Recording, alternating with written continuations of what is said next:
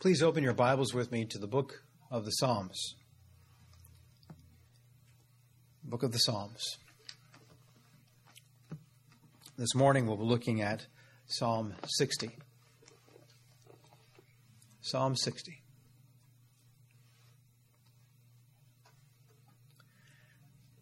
Now this is a psalm of David, and in it he sets forth the gospel of how it is that God has healed the breach that was made between God and man. Indeed, beloved, for as by one man's disobedience many were made sinners, by Adam's rebellion that breach was made between God and man. Nevertheless, by the obedience of one, the God-man, our Lord Jesus Christ, shall many be made righteous. David begins there in verse 1. O God, thou hast cast us off. Thou hast scattered us. Thou hast been displeased. O turn thyself to us again. Thou hast made the earth to tremble. Thou hast broken it. Heal the breaches thereof, for it shaketh. In the opening of this psalm, David sets forth the utter devastation that's been caused by Adam's sin. You see, because of Adam's sin, God has cast man off. And those words, cast off, means rejected, to be removed afar off. God has rejected men in their sin. The holy God will never accept man coming to him as we are, apart from Christ, and yet in our sin. You see, God has rejected man and has removed men far off from him because of their sin. So far has man's sin removed himself from God that it's impossible for us to find our way back to God. Indeed, it's impossible for you and me to come back to God left to ourselves. That's the devastation that's been caused by our sin. And David says God has scattered men because of their sin. Now, scattered means to break apart, to be smashed down upon the earth, and he smashed men into smithereens and scattered them everywhere in his anger. David says, your God is displeased because of sin. Now, when we use the word displeased, it makes it sound like we're just a little bit perturbed. Actually, that word David uses is enraged. You see, our sin makes God enraged with a hot white fury, his wrath against sin. You see, my friend, God does not think that we're cute, doing the best we can, even though it falls short. God is not humored by that in the least. Indeed, he's angry with the wicked every day. David says God's judgment is so severe, it's so fearfully awful that it's made the earth to tremble, just like an earthquake, as though God had just reached down and grabbed a hold of the earth and just shook it by the scruff of its neck. You see, this earth has been shaken. All the foundations of anything that we hope in that's based on this earth have been shaken and fallen apart, just crumbled into ruins. And that's what the word breaches means in verse 2.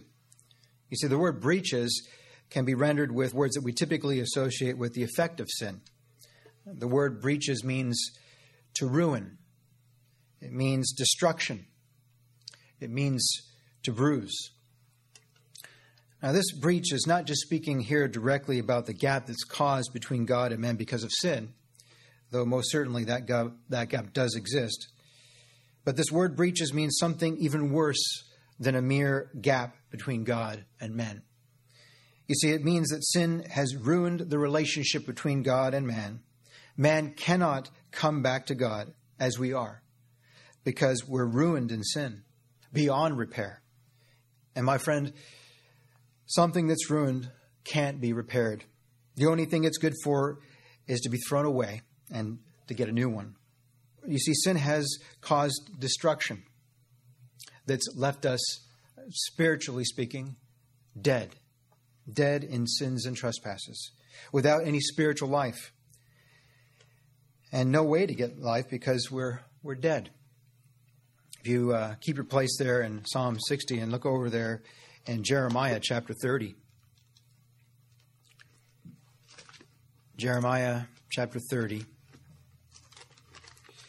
This word breaches can also be rendered bruised. Sin has left us bruised. Now, don't be mistaken to thinking that means the bruise will heal in time. That's not the kind of bruise he's talking about here.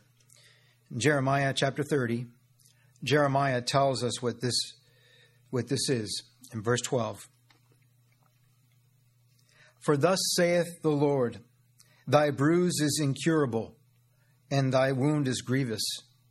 There is none to plead thy cause, that thou mayest be bound up. Thou hast no healing medicines. All thy lovers have forgotten thee. They seek thee not. For I have wounded thee with the wound of an enemy, with the chastisement of a cruel one, for the multitude of thine iniquity, because thy sins were increased. Why criest thou for thine affliction? Thy sorrow is incurable for the multitude of thine iniquity, because thy sins were increased. I have done these things unto thee. Your sorrow and your bruise is incurable. Now, this bruise is a bruise that's been left by the mark of God's justice. Isaiah told us about it in Isaiah chapter 1. He says there in Isaiah chapter 1, many of you are familiar with this portion. Indeed, it's our testimony. He says there in verse 6, from the sole of the foot even unto the head there is no soundness in it, but wounds and bruises and putrefying sores. They have not been closed, neither bound up, neither mollified with ointment. That is the disgusting description of us spiritually by nature. This is the bruise, the stripes that are caused by way of beating. The beating of God's justice, which always brings forth death. God has told us plainly the condition that we're in verse 3 in Psalm 60. Thou hast showed thy people hard things. Thou hast made us to drink the wine of astonishment. Now that word, this expression rather, hard things, means severe. Hard things, severe things. Severe, stubborn truths. It also has a reference to the word stubborn. And Brother Henry preached a message on 6 stubborn statements. This is an outline you can find. It's a great message. I highly recommend you go listen to it. And Brother Henry Mahan preached these 6 stubborn statements, where he set forth 6 blessed facts of the gospel that cannot be changed. Let me briefly give you his outline. Stubborn statement number 1. God is sovereign in all things, or he's not sovereign at all. And beloved, our God reigneth. Stubborn statement number 2. In the fall, man died spiritually, so he's without hope, without God, and without Christ, or he's not dead at all. You see, it's got to be one or the other. Stubborn statement number 3. God elected a people unto salvation by the choice of his sovereign will, or he didn't choose anyone, and salvation is totally in the hands of the creature. You see, it's one or the other. And you who have ears to hear, listen to what our Lord declares. This is our gospel, beloved. Our Lord declares, ye have not chosen me, but I have chosen you. And just as his disciples did murmur, his people don't murmur at that. We rejoice at that. We know if it weren't for the blessed fact that God first loved us, we would never have loved him. Indeed, we would not love him now. You see, Christ either effectually, and this is the other statement, statement number 4, Christ either effectually, eternally saved the elect for whom he died, or his death saved no one. Now that's a stubborn statement. And our Lord declares, beloved, And I love repeating these declarations of our Lord. Every time we listen in to our Lord and Savior, Jesus Christ, every time we are given the great privilege, the undeserved gift it is to hear him and listen to him, we hear of his sovereign power, how he is a sovereign, successful Savior. And he says this, of all which my Father hath given me, I shall lose nothing. You know what that means, beloved? It means that all that the Father gave to his Son to save in covenant agreement, he shall save in covenant engagement as our Lord and God, Jesus Christ, as our Savior. Number 5, the Holy Spirit either effectually, powerfully regenerates the elect in the new birth and gives them repentance toward God in faith in Christ Jesus, or he merely extends an offer to all men. Well, what does our Lord say? Does he say, I offer eternal life? Is that the language of our Lord? His language is vitally important. I pray you love his words, because he said, he who loves me keeps my sayings. If you hear a man going on and on about God's offering everlasting life,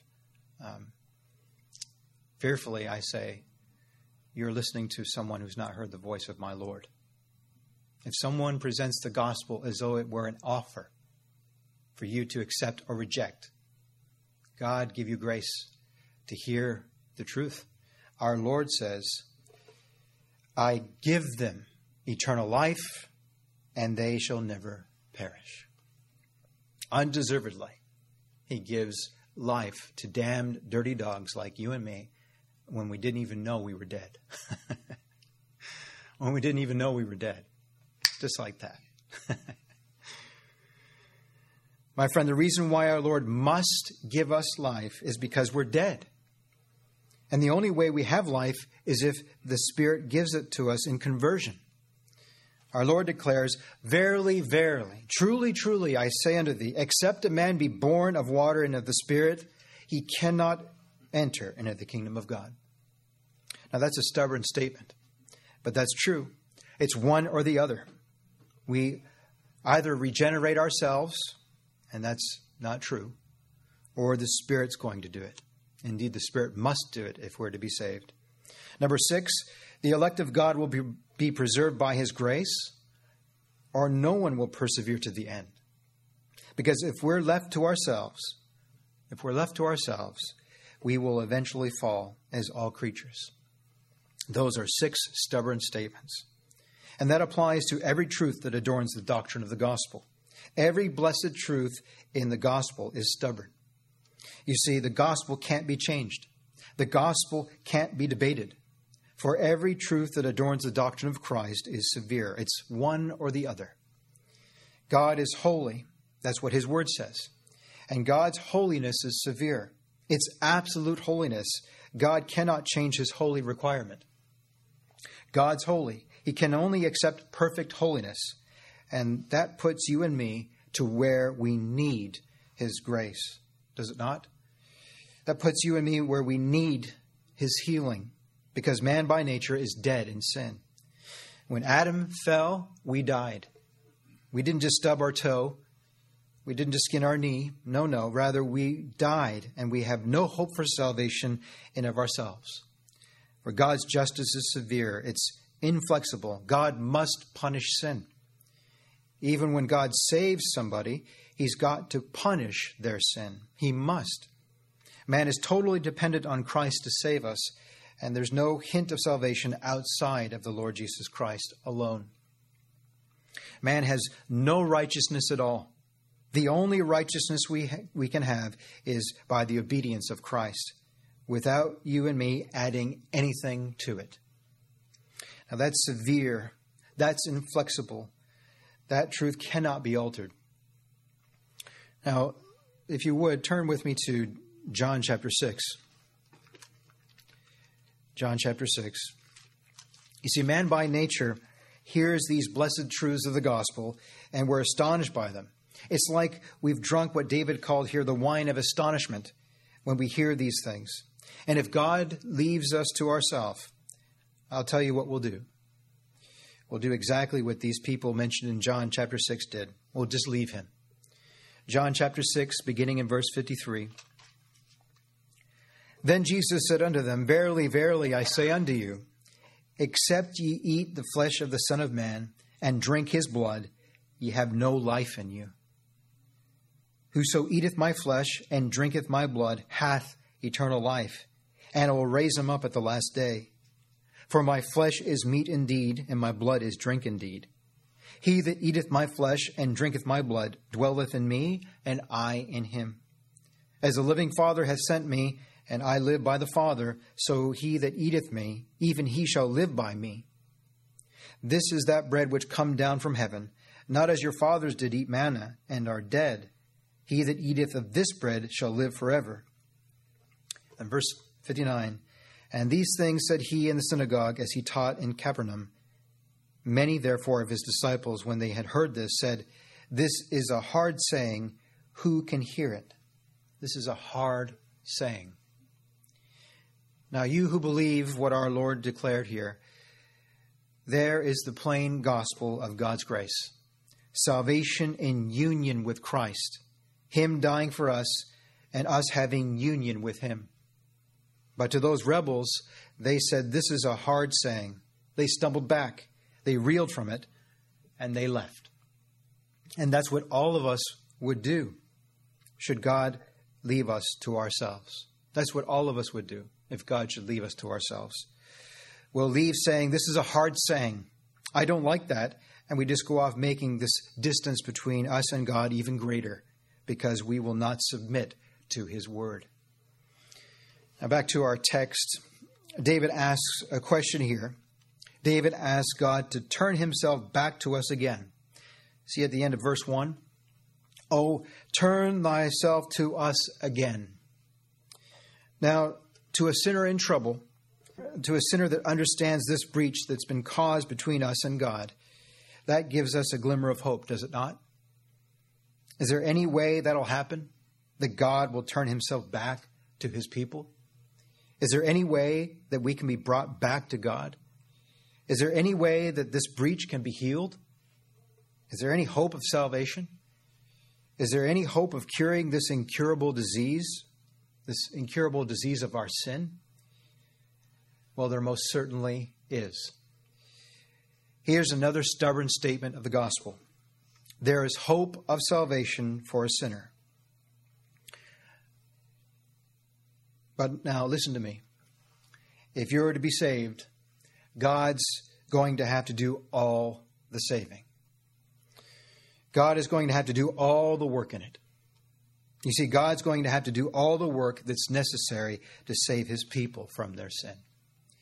God's going to have to come where they are because they can't come to him. God's going to have to come where they are, and he's going to have to put his hand upon me. He's got to pull them out of the muck and the mire. He's going to have to heal all of their diseases. He's got to cleanse them in his blood and bring them back into fellowship with the Father. He's got to take them from where they are and take them to his Father and make them accepted in his sight. And my friend, he's going to have to do it all of it, because he's the only one capable of doing it. For you who hear the voice of our Lord, the language is unmistakable. When speaking about salvation, what does our Lord tell us? With man, it is impossible. Our only hope is to be saved by God through the gospel of his Son. You see, if God is going to restore this breach, God is going to have to turn himself back to his people. David asks, Oh God, will you? Will you turn yourself to us again? You see, beloved, since God has turned to us in salvation, he can't turn to us in justice, can he? You see, justice is going to have to be satisfied somewhere else. Somewhere else other than you and me, beloved believing sinner. He's going to have to turn to us, but not in justice, but rather in mercy. In mercy. Because, beloved, that's the only way a sinner wants God to deal with us. Now, turn over to just a few pages to the right, Psalm 86. Psalm 86. You see, my friend, we need God to turn to us in mercy, and thanks being to God, he's promised to do that for his people. Psalm 86, verse 16. O turn unto me and have mercy upon me. Give thy strength unto thy servant, and save the son of thine handmaid. O turn thou unto me and have mercy. Because that's the only way that we can be saved. You see, we're the ones who left God in Adam. God didn't leave us, and so we're the ones who left God because of our sin. And we created this great distance between us and God that only he can cross. If we're going to come back to God, God's got to be the one to cross that distance and come to where we are. And beloved, that's exactly what he's done for us in the Lord Jesus Christ. You see, we were removed far from God in Adam's disobedience, were we not? And God's people are brought back to him in the obedience of Christ, the second Adam. You see, a man is the one who caused this breach. A man is the one that caused this problem. And a man is the one who's going to come and redeem it. But this man has got to be the God-man. You see, the Son of God has come in human flesh. He's come to where we are because God's turned back to his people in mercy and grace. Now remember, we've got this problem with God's justice. God is displeased with sin. He's enraged at it. And there's only one way God's holy anger can be appeased. There's got to be a sacrifice. Justice must be met in the death of a sacrifice that can satisfy his justice. And that's exactly why Christ came to this earth in our flesh. He came where we are, in our flesh, so he could be the substitute for his people. So our Lord could take that sin that made God so angry and take it away from his people and put it on himself. And he did. He took it to himself, and then he suffered, and then he died as a substitute for his people to satisfy God's wrath. So now God can turn to his people in mercy because his anger, his justice has been satisfied in the sacrifice of his beloved, well-pleasing Son. You see, Christ has come where we are, and that enables his people to say with our Lord, "Look up and lift up your heads, for your redemption draweth nigh." David asks, "God, will you turn yourself to us again?" And God said, "I'll do more than that. I'll come to where you are and save you." Our redemption has drawn nigh because Christ came to his people. And then if our breach, that breach that we caused by our sin, is going to be repaired, God's going to have to rebuild the ruin of our nature. And that's one of the definitions of this word breaches. It's a ruin. Sin has ruined our nature.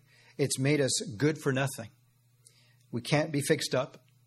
It's not like God is going to put some light and some life into this flesh. That would be fixing up the flesh. You see, we're ruined. We can't be fixed up. We can't be repaired. So if this ruin, this breach is going to be taken away, we've got to be made new. Look with me in Isaiah chapter 58. You see, this is exactly what God's done for his people in Christ. He's made them new. He's taken those waste places and rebuilt them, made them new. Isaiah chapter 58, verse 12. "And they that shall be of thee shall build the old waste places. Thou shalt raise up the foundations of many generations, and thou shalt be called the repairer of the breach, the restorer of paths to dwell in." You see, Christ has come to be the repairer of the breach, to build his people up and make them new. And I'll tell you how he does it. He does it through the preaching of the gospel. God's word declares in Ephesians, "Now therefore ye are no more strangers and foreigners, but fellow citizens with the saints and of the household of God, and are built upon the foundation of the apostles and prophets, Jesus Christ himself being the chief cornerstone, in whom all the building fitly framed together groweth unto an holy temple in the Lord, in whom ye also are builded together for an habitation of God through the Spirit. You see, this is how God saves a sinner. The Holy Spirit comes and he makes that sinner to be born again, born from above. He builds them up. He builds them on Christ, put upon that foundation, that solid rock, so that we have union with Christ. And beloved, we're built on Christ. We can never be ruined again because the foundation is perfect. The building is perfect because it's built on his perfect righteousness. It's cleansed in his blood, and it's all held together with a bond of his love, so it'll never be ruined again. You see, that's how he builds up the ruin, is by making his people to be born again. But then there's another definition of this word breach. If the breach is going to be healed, that breach has to be, that has been caused by our sin, God must heal us. You see, when David asked God to heal the breaches, that word heal means much more than repair. Rather, it means make whole. And beloved, that's what Christ has done for his people. You see, by nature, we're full of wounds, bruises, and putrefying sores that haven't been closed up or mollified by any ointment. And then Christ comes to his people. He's the Good Samaritan. He finds his people dead down there in the ditch, and he heals their sin sickness. He pours in the oil of his Spirit. He pours in the wine of his blood. He cleanses them by the blood of his sacrifice. That's exactly what Isaiah said. Beloved, with his stripes we are healed. You see, because he took our place, he took those stripes of God's justice, and so by his stripes, by the suffering of his sacrifice, by his sin-atoning death, you're healed. Christ has healed the breach by coming where we are and taking our sickness and giving us his health. Beloved, by his stripes you're healed. He washed us in his blood and cleansed us from all sin. So now there's no more reason for a breach between us and God, because Christ has healed it. But it was healed because God had to turn himself to us first, did he not? You see, my friend, God has to do all the work. But here's the second thing. Now, while God must turn himself to us, but if this breach is to be repaired, we've got to be turned back to God as well. That's just so. You see, if this breach is going to be repaired, we've got to be brought to God. Now hold your place there in Psalm 60. We'll be coming back there. And look over there in 1 Peter. 1 Peter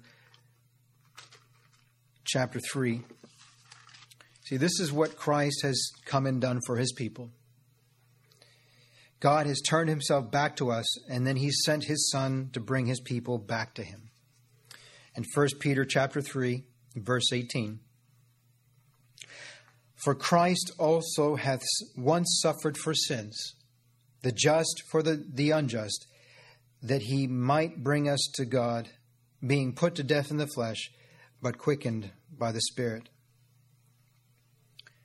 You see, Christ didn't offer himself as a sacrifice for sin, hoping that somebody might come to God. No, my friend, he died for his people, to bring his people to God. And I tell you how he does it. How is it that God brings a believing sinner like you and a believing sinner like me to himself? How does he do it? It's through the preaching of the gospel. It's through the preaching of Christ. Look back at verse 4 in our text.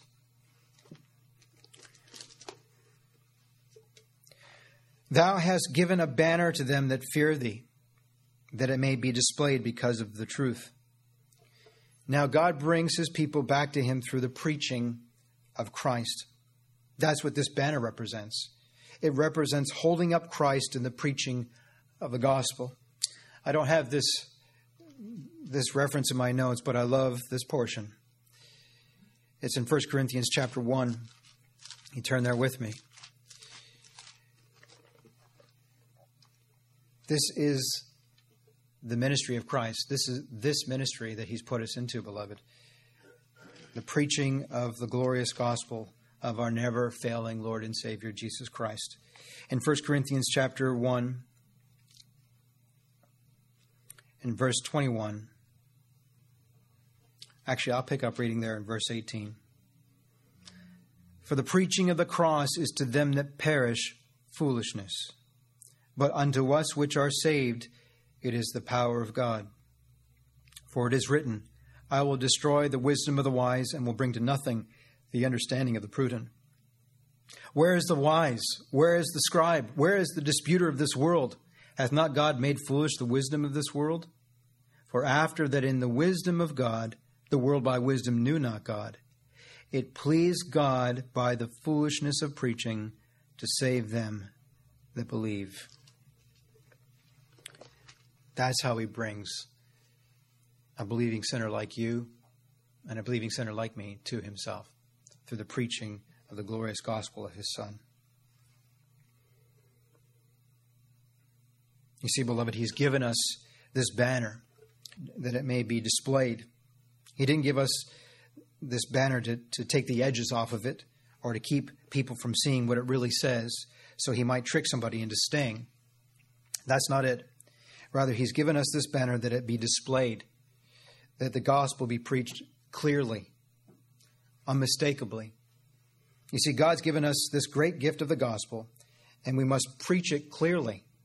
Our trumpet must give a certain sound.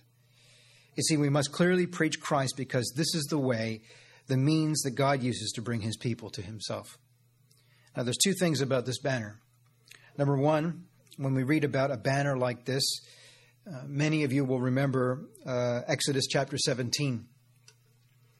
Remember, Israel had come out of Egypt, and Amalek came and attacked Israel there in the wilderness. And Joshua took men and went out and fought with Amalek, and Moses went to the top of a hill to watch the battle. And when Moses held his hands up with his rod in his hand, Joshua prevailed. Joshua would win the battle. But Moses' arms got tired, and so he had to let them down to rest. And when he let his arms down, Amalek prevailed. So Aaron and Hur sat Moses down on a stone. And Aaron went to the one side of Moses and Hur to the other side, so they could hold Moses' hands up. And they kept holding his hands up until Joshua won the battle and wiped out the enemy. Moses called the name of the place Jehovah Nissi, the Lord our banner. And beloved, this is what we do in the preaching of the gospel. When Christ our banner is lifted up in preaching, God's people will always prevail. Always. Because the preaching of Christ is exactly what every one of us need. Indeed, one thing is needful, beloved, and that's Christ. Is there a lost sinner here this morning? I'll tell you how you're going to overcome. You're going to overcome through Christ the Savior. Oh, that we would preach Christ like we ought. Oh, that the banner be lifted up high in this place and in this city. How that sinners overcome. It's through the preaching of Christ. How that we would hear the Lord say to every one of us personally who love him, I am with thee, and no man shall sit on thee to hurt thee. For I have many people. I have much people in this city. You who believe, be encouraged in the Lord Jesus Christ. You see, it's the preaching of Christ that feeds the heart. It's the preaching of Christ that comforts and strengthens the soul. We'll prevail through every trial, every trouble, every difficulty if Christ is exalted, because he's exactly what we need. He's the banner. Now look over there with me in Isaiah chapter 5. Isaiah chapter 5. Isaiah tells us another thing about this banner.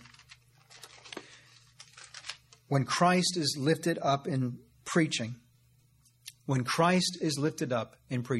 his blessed person and his finished saving work,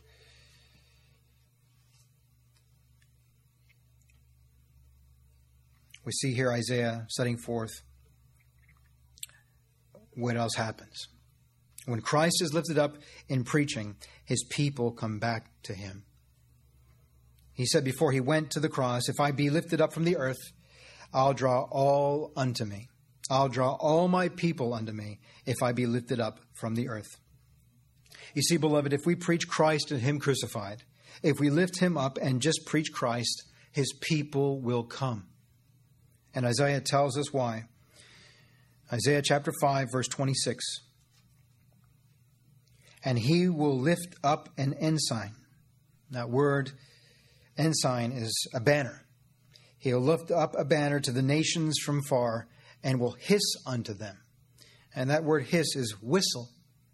He'll whistle unto them from the end of the earth, and behold, they shall come with speed swiftly.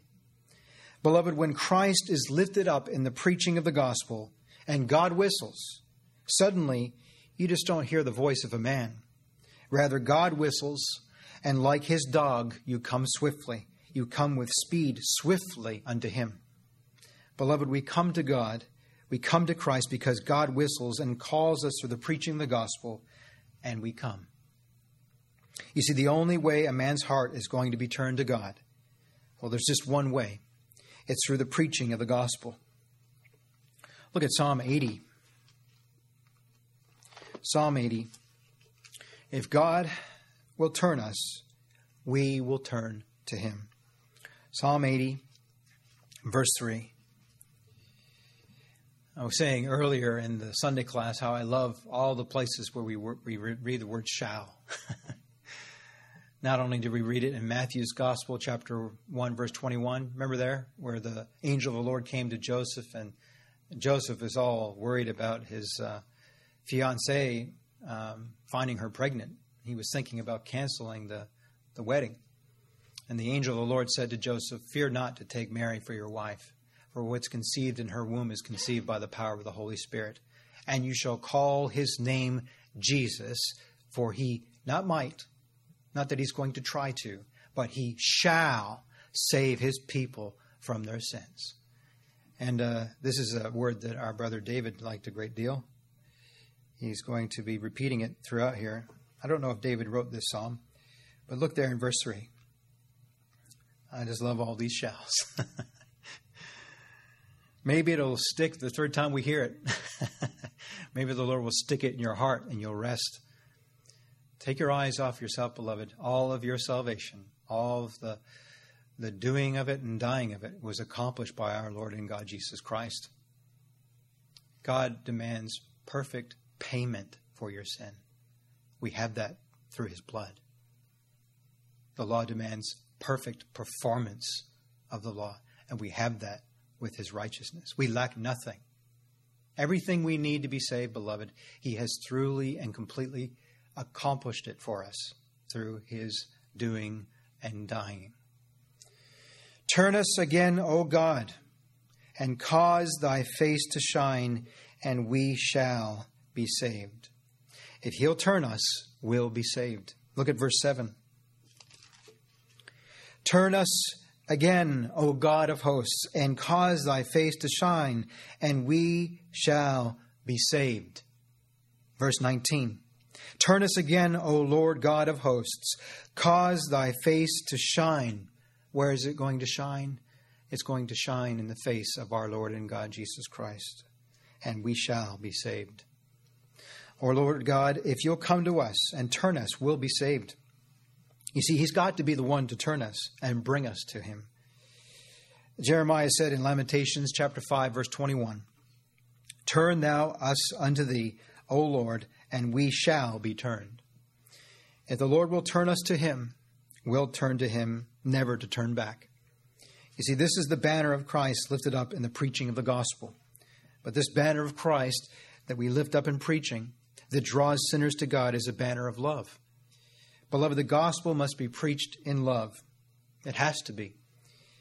In love for God, in love for him, in love for his people, that we want them to be fed, we want them to be comforted, and we want them to grow. We want them to grow in grace and the knowledge of the Savior and in love for his sheep. Not just those who are found, but his lost sheep, that they might know the Savior. And oh, how we want people to know the Savior. You see, the gospel can only be preached in love. When a man starts beating folks up with the gospel, he's not preaching the gospel. I mean, the man might have some doctrine, but he's not preaching the gospel. For you see, the gospel must be preached in love, because this banner is a banner of love. Now, if you would, look at Solomon. Solomon chapter 2. It's the Song of Solomon chapter 2.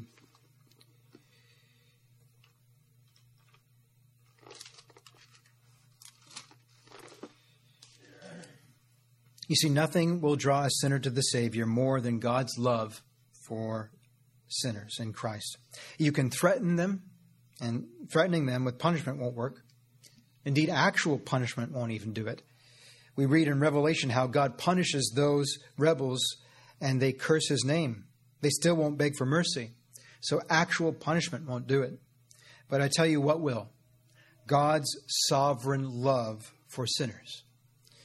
Look here at Song of Solomon chapter 2 and verse 4. He brought me to the banqueting house, and his banner over me was love. The banner of Christ is the banner of God's love for his people. The Father loved a people. That's why he chose them. And the Son loved those people. That's why he came in their nature and suffered and died to redeem them. The Holy Spirit loves those people. That's why he comes to them, gives them life, faith, and repentance in the new birth and dwells in their hearts. The banner that we preach, beloved, is a banner of love. And God just keeps giving tokens of that love. Look at verse 5. Now, this is speaking here about the bride of Christ.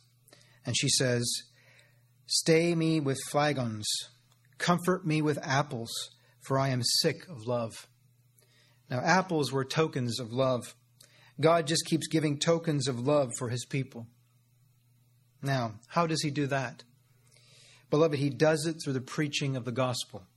He doesn't just do it by giving us temporal things and providing for us for the things of this earth. You know, there's been a lot of believers who've been impoverished, who were just persecuted and put to death.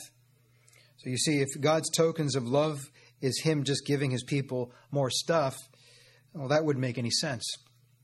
You see, God gives tokens of his love for his people by constantly reminding each and every one of us of the gospel of his beloved, well-pleasing Son. He's constantly reminding us of the gospel by the constant preaching of Christ, who showed his love for his people by coming where they are to redeem them from their sins, and God's love for his people makes them love him right back. The bride here says she's sick of love. It means she's sick in love, sick in love for him. Anybody who's ever fallen in love knows about that kind of love. You see, this speaks of the bride's love for Christ. She's so sick in love with him so that she'll never leave him. Indeed, she never wants to leave him. Why would she? Look here at verse 6. Look at this tender embrace he's holding her with. She says, "His left hand is under my head, and his right hand doth embrace me." You see, he's holding her in the embrace of his great hands. Of course she doesn't want to leave him. Of course she's sick with love for him. He's holding her face to face, tenderly with tender love. And if you look back in our text, it sounds a whole lot like what David is describing in verse 5. He said, "That thy beloved may be delivered, save with thy right hand and hear me." That thy beloved may be delivered, save with thy right hand and hear me. Reach down and save me with your right hand. Pull me up close to your side and hear me. Beloved, that's how Christ brings his people. He brings them back to God. He comes where they are. He turns me. He gives them a new heart, and he holds them in his loving embrace. And not only can they not leave, they never want to. God's got to turn himself to his people, and he's going to turn his people back to him. Now, thirdly, this salvation of God's elect, this is a sure salvation, because the healing of the breach is permanent. You see, beloved, the Lord Jesus Christ will have all those that the Father gave him to save. Indeed, everyone for whom he died, he will have them gloriously saved and redeemed. Indeed, they're redeemed, and he'll have them. Not one of them is going to be lost. They will be saved. They will be built up in him, never to be made a ruin again. And the flip side of that is this. Every enemy of Christ will be destroyed, never to be raised again. Look what he says in verse 6. God hath spoken in his holiness. I will rejoice. I will divide Shechem and mete out the valley of Succoth. Now God has spoken in his holiness. He has spoken how he will pardon the sins of his people by charging their sin to Christ, by making Christ sin for them. He's spoken in holiness how it is he's going to give his people eternal life. He's going to do it in holiness because Christ, our substitute, died that his people might have life. And God says here, I will rejoice in that. Almighty God rejoices over the redemption of the people that he loves, over having all of them with him. He's not going to sorrow because he's lost one. No. Rather, he's going to rejoice because he's got them all. And many are found. I'm looking at a few of them right now. But there are many yet to be found through the preaching of the gospel. He found a rebel like you, didn't he? He found a rebel like me. And so, beloved, I promise you, though they may be now living in a rebel stronghold somewhere, but you mark this down, they're going to be conquered. God's going to divide Shechem and mete out the valley of Succoth. He's going to divide Shechem so that it falls. A house divided against itself cannot stand. It must fall. And all those people living in that rebel stronghold, and this was a place of rebel stronghold where David wrote this psalm, God's going to make it fall. You see, all those people that belong to him, they're going to be conquered because they belong to Christ. Conquered by his never-failing, everlasting love. And God will mete out the valley of Succoth. He's going to mete it out. He's going to give it to David. And about the time that David wrote this was a rebel stronghold. That's where Saul's sons were hiding. That's where they lived. And God said, I know it's a rebel stronghold right now, but I'm going to give it to you, David. You're going to rule over it. And you know, beloved, that's all a picture of Christ Jesus, our Lord, the Son of David. All his people are born rebels. They're living in rebel strongholds, but the gospel is going to go out in power. The gates of hell cannot prevail against it. They're going to be conquered. God's going to have them. Look what he says in verse 7. I'm going to have them because Gilead is mine. Manasseh is mine. Ephraim also is the strength of mine hand. Judah is my lawgiver. Now David is speaking here of the Lord's elect from across the world. You see, those regions of Israel that he lists here cover all of Israel. From the north to the south, from the east to the west, it covers it all. And David, he's the king now. He's been anointed king, but Saul still sits on the throne. What's he going to do? Well, David will rule over all of Israel. Not just Judah, not just a little part of it. No, rather, he's going to rule over all of Israel. He's God's anointed king. But more importantly, beloved, this is speaking of Christ, the Son of David. God has an elect people, spiritual Israel. They're from all over the world, north, south, east, and west. And it may look like they're in enemy territory now, but God's going to have them. None of them are going to be lost because this awful breach between them and God has been healed. It's been repaired by Christ, the Savior of his people, and he will have all of his people. But all of his enemies will be destroyed. Verse 8, Moab is my washpot. Over Edom will I cast out my shoe. Philistia, triumph thou because of me. Now Moab, he says, will be made my washpot. Moabites were rebel idolaters, and these rebels are going to be destroyed. All of them are going to be destroyed unless God saves one of them, like he did Ruth. Ruth was from Moab. She's a Moabitess. But unless God's merciful hand plucks that brand from the burning, they're all going to be destroyed. And they're going to be made the lowest servant. That's what the washpot means. They're going to be made the lowest servant, washing feet in a washpot. They're going to be put to shame. And the Edomites, they were the descendants of Esau, who despised God, who despised the birthright. Well, God's going to despise them and make them live on the dunghill of their own filthy works. That's what casting the shoe means. It's just something that you'd throw away, something that you'd throw onto the dunghill. It signified shame. That's just like God saying, I'm going to take them and throw them on the dunghill, for that's all they're good for. Those enemies are all going to be destroyed. But now, right now, as we sit here, every enemy is not destroyed, are they? Not as yet. But we shall see, beloved, on that glorious day, all things put under the feet of Christ. All things. God will help his people and defend his people in the meantime. Look at verse 9. Who will bring me into the strong city? Who will lead me into Edom? Will not thou, O God, which hast cast us off, and thou, O God, which didst not go out with our enemies? Give us help from trouble, for vain is the help of man. Through God we shall do violently, for he it is that shall tread down our enemies. Now all the Edomites are not destroyed as yet. The people of this world, the people in false religion, the idolaters, wherever they're at, they're not all destroyed yet. Well, who's going to protect us from them? I mean, they're all around us, so who's going to protect us from them?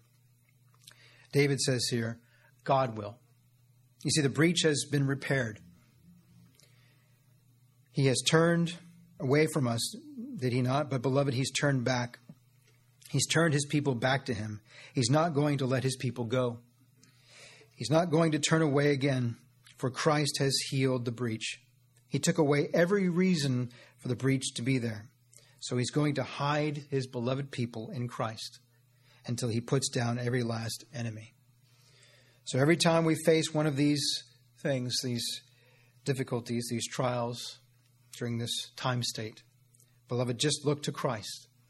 Just depend upon him. Don't look for help from men.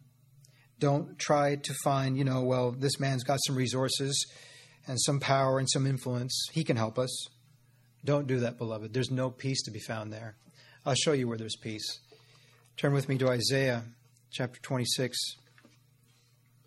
I can't recall if we looked at this in our Bible study on Wednesday, or if we looked at this last Sunday, but it's worth looking at again. Verse 3. Isaiah chapter 26, verse 3. May the Lord grant all of his loved ones here this morning this very thing. Thou wilt keep him in perfect peace, whose mind is stayed on thee, because he trusteth in thee. My friend, looking for help from men is vain. Can't count on man. But my friend, trust in the Lord. Trust in the Lord. He will do valiantly. He will win the victory. David says here, we will do valiantly. Well, we'll do valiantly because we're united to him. Who's the captain of our salvation? Who's going to crush every enemy? Our Lord and Savior, Jesus Christ. You see, it's following after him, beloved, that will be valiant. For walking right behind him, we've got nothing, absolutely nothing to fear. Through God, we shall do valiantly. For he, not me, not you, but he it is that shall tread down our enemies. Amen.